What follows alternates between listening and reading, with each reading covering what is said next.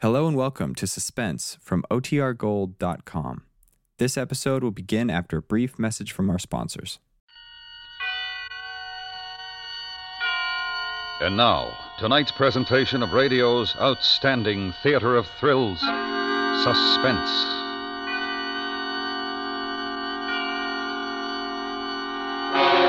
Tonight, the story of a man who sets out to prove that he cannot be murdered, only to find there was a slight error in his calculations. So now, starring John Dehner, here is tonight's suspense play, The Last Letter of Dr. Bronson.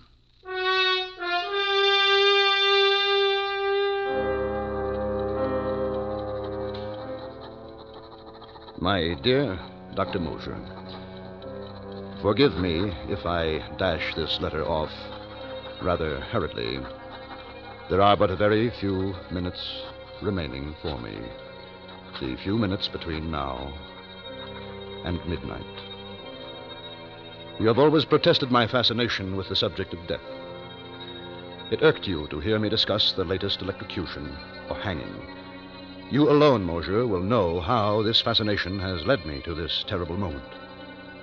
I should like you to have all the facts. First of all, let me recall a conversation which we held here in my study a little over a year ago. Death and murder. There you go again, Bronson. Really, you're unhealthy. No. Now, wait, Mosier. I've been studying the question for some time, and I have concluded that there are 5 basic checks which serve to restrain man from murdering his fellow man. An interesting theory. No, it's more than a theory. I can and I intend to prove it. Oh, come on now, Bronson. I shall select 5 men, each of whom I shall supply with a motive to commit a murder. Greed, revenge, jealousy, whatever. I shall encourage each man to kill, and then restrain him from the act by means of the particular check which I'm testing. You forget, of course, that a murderer requires a partner in crime, the victim, the man to be killed. Well, I shall supply one. You will ask this victim to face 5 men, each standing to derive satisfaction or profit from murdering him? Correct. And his only chance of survival being the validity of your theory of checks? Yes. Do you seriously imagine you will persuade any man to have such utter confidence in your reckonings? There is one such man. Who? Myself. Bronson, this is insane. Why? Why should I hesitate to risk high stakes on a sure thing? But your life... No, I tell you there's no danger involved whatsoever. When will you begin your experiment? Well, why don't we begin right now? Mosier, I invite you to kill me. What? There's a revolver right here in my desk, and You're joking, Bronson. I'm not. What possible motive would I have for murdering you? Motive? Why, we're associated rather closely in our work. You'll come naturally into my entire practice. I'll put that in writing for you. It's preposterous. Oh. Why won't you kill me, Mosier? Why? There are dozens of reasons. In the first place, I'd go to the electric chair for it. There you are. A perfect illustration of the first and most obvious check. Man refrains from killing because he himself will be killed by law. All right, Bronson. Maybe that proves your point, the first one at any rate. But what about next time? And the next? That, my dear doctor, remains to be seen.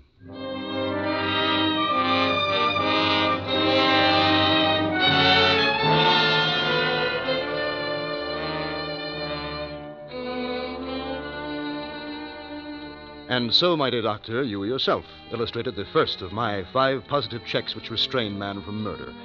Fear of the law. Now, that was more than a year ago. The remaining checks have not been so simple. I had to locate my 4 subjects. I had to cultivate the friendship of each so that when the time should come to confront him with my proposition, I would be certain of how he would act. Now, the first of my 4 potential murderers was a clerk named Totten.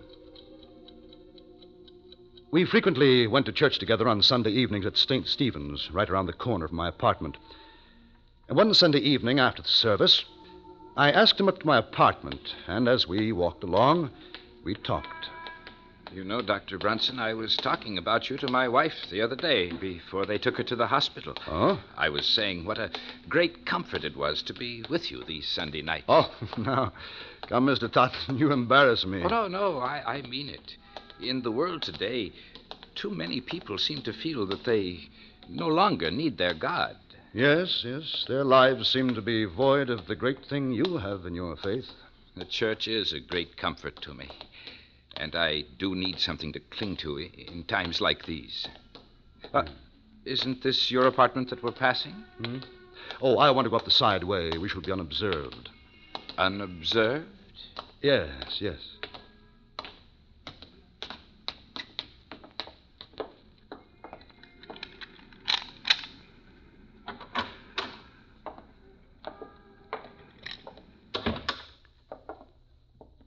Won't you step into the study, please? Yes. Now, if you will take this chair opposite my desk. Thank you. Good. Now, Totten, you could make rather good use of $5,000, now, couldn't you? I beg your pardon? No, I'm quite sincere. You know what even $100 would mean to me with my wife in the hospital. Exactly. And so, here in this desk, I have this little package containing $5,000. Now, it's yours, if you will do me one service. What could I do for you that would be worth all that money? Well, let me explain. My doctor called on me yesterday, and he told me... Well, to be quite frank with you, Totten, he said that I was slowly going mad. No, that couldn't be. No, I'm quite all right at present, but it's only a matter of time, and I'd rather not have to face it. And so if you will take these rubber gloves... Well, I don't understand. Put them on, please. But why? Now, as soon as you have them on, I shall hand you this small bottle. It contains cyanide of potassium, one of the deadliest poisons known to man. Now, I hold it firmly, thus, and clearly impress my fingertips on it. Finally... Here on the desk, I'm leaving this note explaining that I have committed suicide. Suicide? Now, when the bottle is in your hand, I want you to remove the stopper and empty the contents upon my outstretched tongue. Thus, you see. I will be dead within a few seconds. Then you may leave by the same way we came in. You will be quite unnoticed and with $5,000 in your pocket. What do you say? Well, you can't take the matter of life and death into your own hands. Precisely. That's why I'm asking you to do this for me. Well, I'm very sorry. I can't oblige you. Well, now, if it's the law you fear... No, it's not that. You seem to have arranged that perfectly. Then, what is it? If you don't understand why I can't do this monstrous thing, I suggest you look up the 6th commandment. Good night.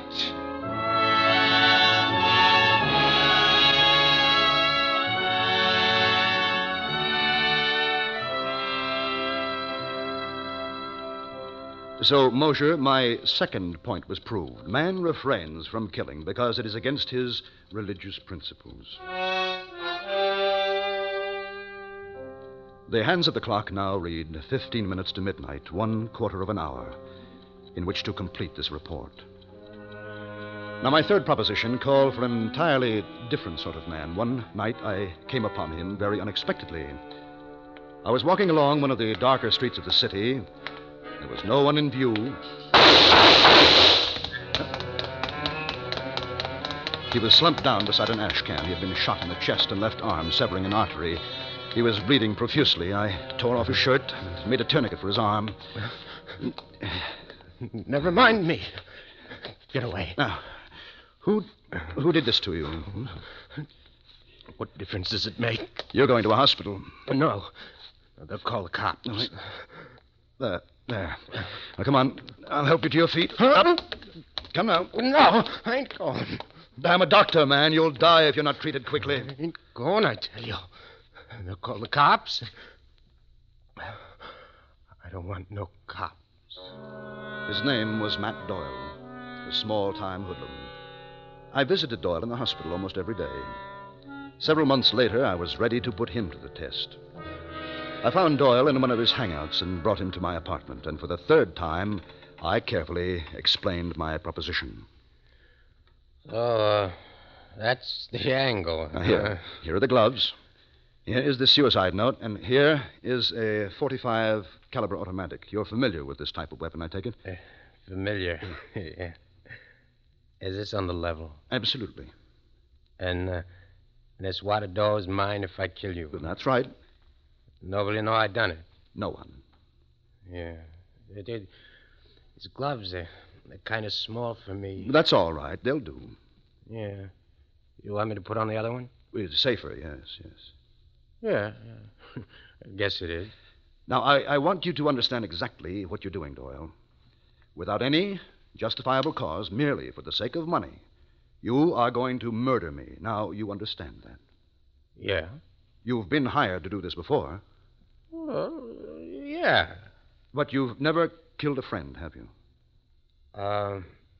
Yeah. Yeah, I have. Well, anyway, they was my pals until they got in the boss's way. But, well, when the boss would say, see to him, Matt, so then there was just another job to me. Whatever the boss said was always right, you see?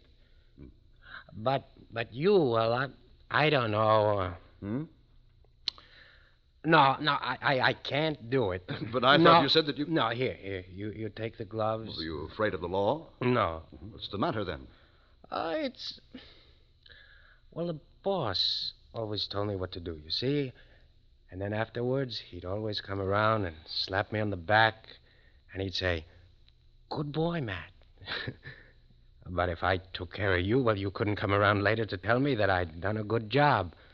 And you see, well, that's important to me. Yes, but look, No, Doyle, no, I'm sorry, Doc. Oh, but if there's somebody else that you want me to take care of... No, there's no one. Thank you just the same.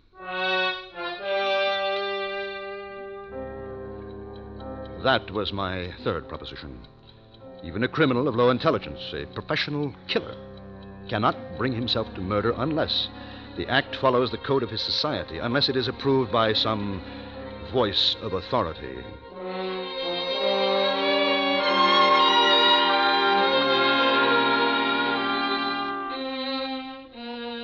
My next subject was altogether different in temperament.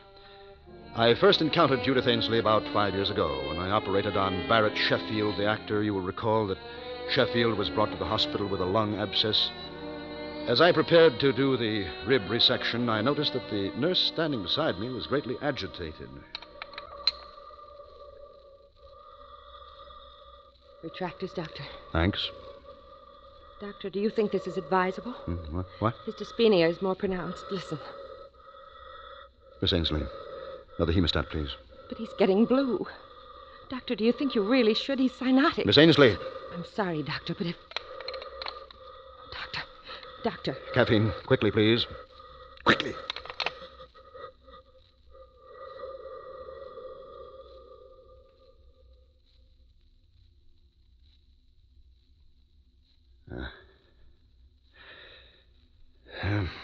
Well, that's that. You killed him. You killed him. You should never have gone ahead. You know that. I warned you. What is the matter with you, Ainsley? Have you never seen a pulmonary before? Yes, I have. Well? We were going to be married next week.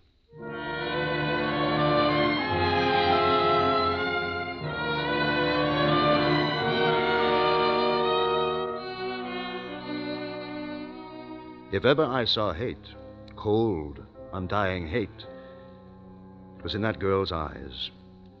I had made the most implacable enemy of my life. A few months ago, I inquired about Miss Ainsley and learned that she had done 4 years of medical and was now interning in the hope of picking up a residency. I went down to the hospital and sat in the doctor's lounge, waited for her. Presently, she came in with another intern. I stood up, walked towards her. Oh, I would say about 3 months ago. Miss Ainsley, Huh? could I speak with you, please? Excuse me. Of course, Doctor. Dr. Ainsley, if you please. Yes, Doctor. I have a little proposition to make to you, but first of all, there are two facts I'd like to be sure of. A, you are unable to set up your own practice because you don't have the money to get started now. Is that right? Perhaps. Fact B, you still hate me and feel a strong desire to be revenged for the wrong which you consider I have done you. Yes, I'm afraid that's true, Dr. Bronson. Good. Good? Yes. You see, I want to pay someone to murder me. So, once again, I carefully and painstakingly set forth my simple conditions. I'm not sure that you're entirely sane, Doctor. But go on, you interest me. You see, it's my heart. I've had considerable damage. Coronary occlusion. Had to spend 6 weeks on my back. Just got up last week. So, naturally, I was given digitalis and... I see, Doctor. Yeah. You've been heavily digitalized, and if someone were to give you an injection of calcium gluconate, you would have an immediate heart block.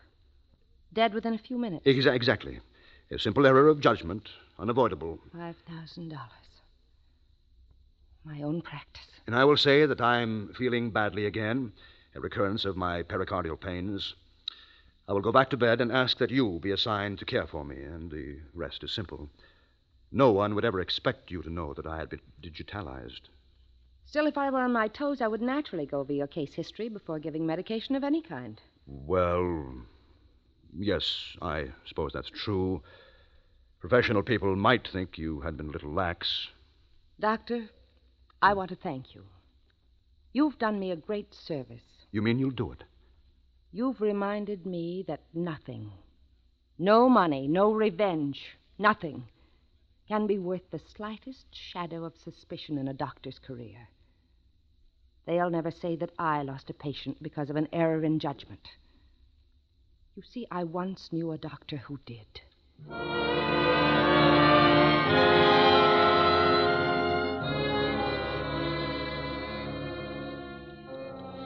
There, Mosher, is my fourth check.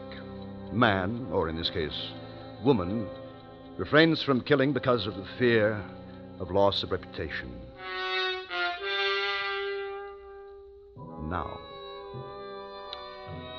Now I come to the testing of my fifth subject, man who would not murder because he couldn't bear the sight of blood, much less the responsibility for shedding it. Laderne was my man, and I found him shortly after my search began. On that day, I saw him turn a ghastly white as a fast-moving car ran over a small dog which had run into the street. Laderne clutched at his throat and fell in a dead faint. Now, I, of course, made it my business to become acquainted with him. I hadn't seen him for more than 4 months until tonight. As he took his place at my desk, I noticed he's changed. He's thinner. His dark eyes seem blacker than ever. And so now, for the fifth and last time, I explain the necessary details. Uh-huh. So it will look like suicide. Yeah, that's right. Now, here is the knife and the suicide note. You've arranged everything? Everything. No one knows I'm here? No one. You want me to kill you now? Yes. Why do you want to die? My doctor says that I am going insane. That's strange. About going mad? About him saying you're going mad. Oh, yes. It was a shock. I don't mean that. What do you mean? That's the same thing they told me. They what? They told me over a year ago that I was going mad. The sight of blood no longer troubles you? No.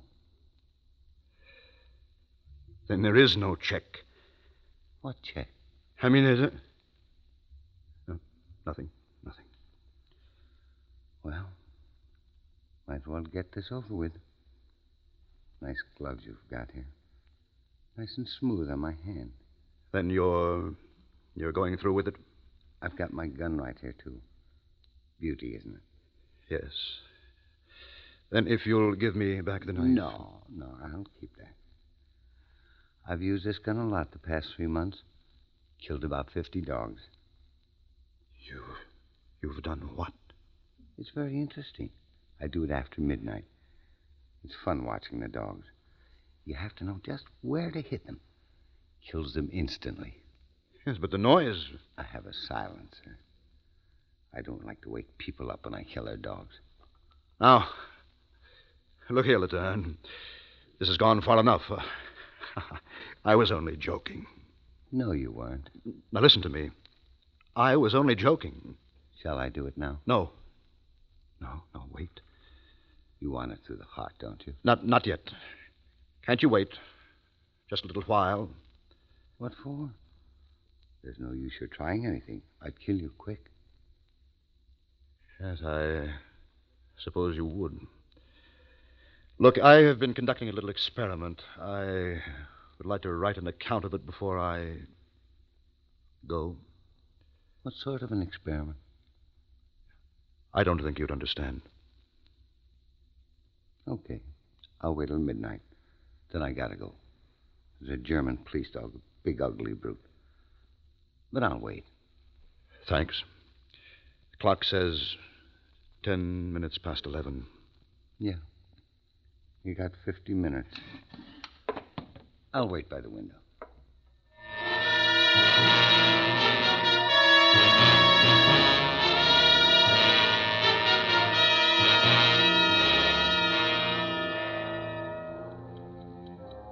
And so, Mosher, my experiment has ended.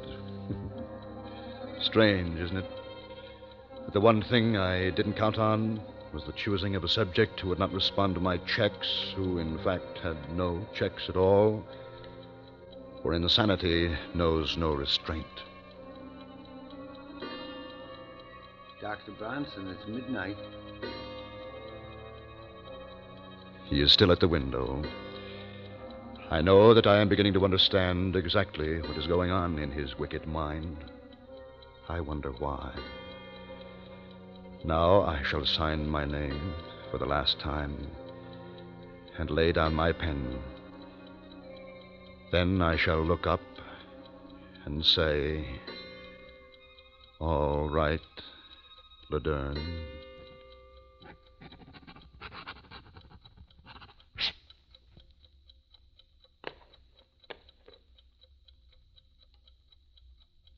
All right, Laderne.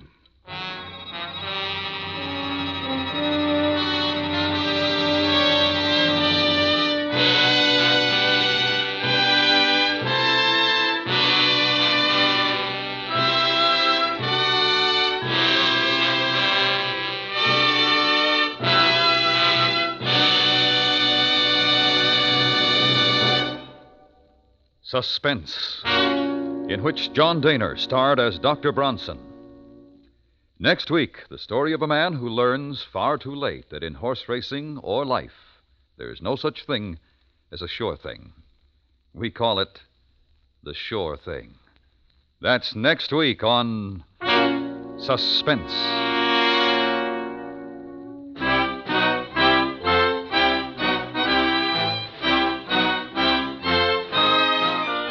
Suspense is produced and directed by Norman MacDonald, with music composed by Lucien Morawick and conducted by Lud Gluskin.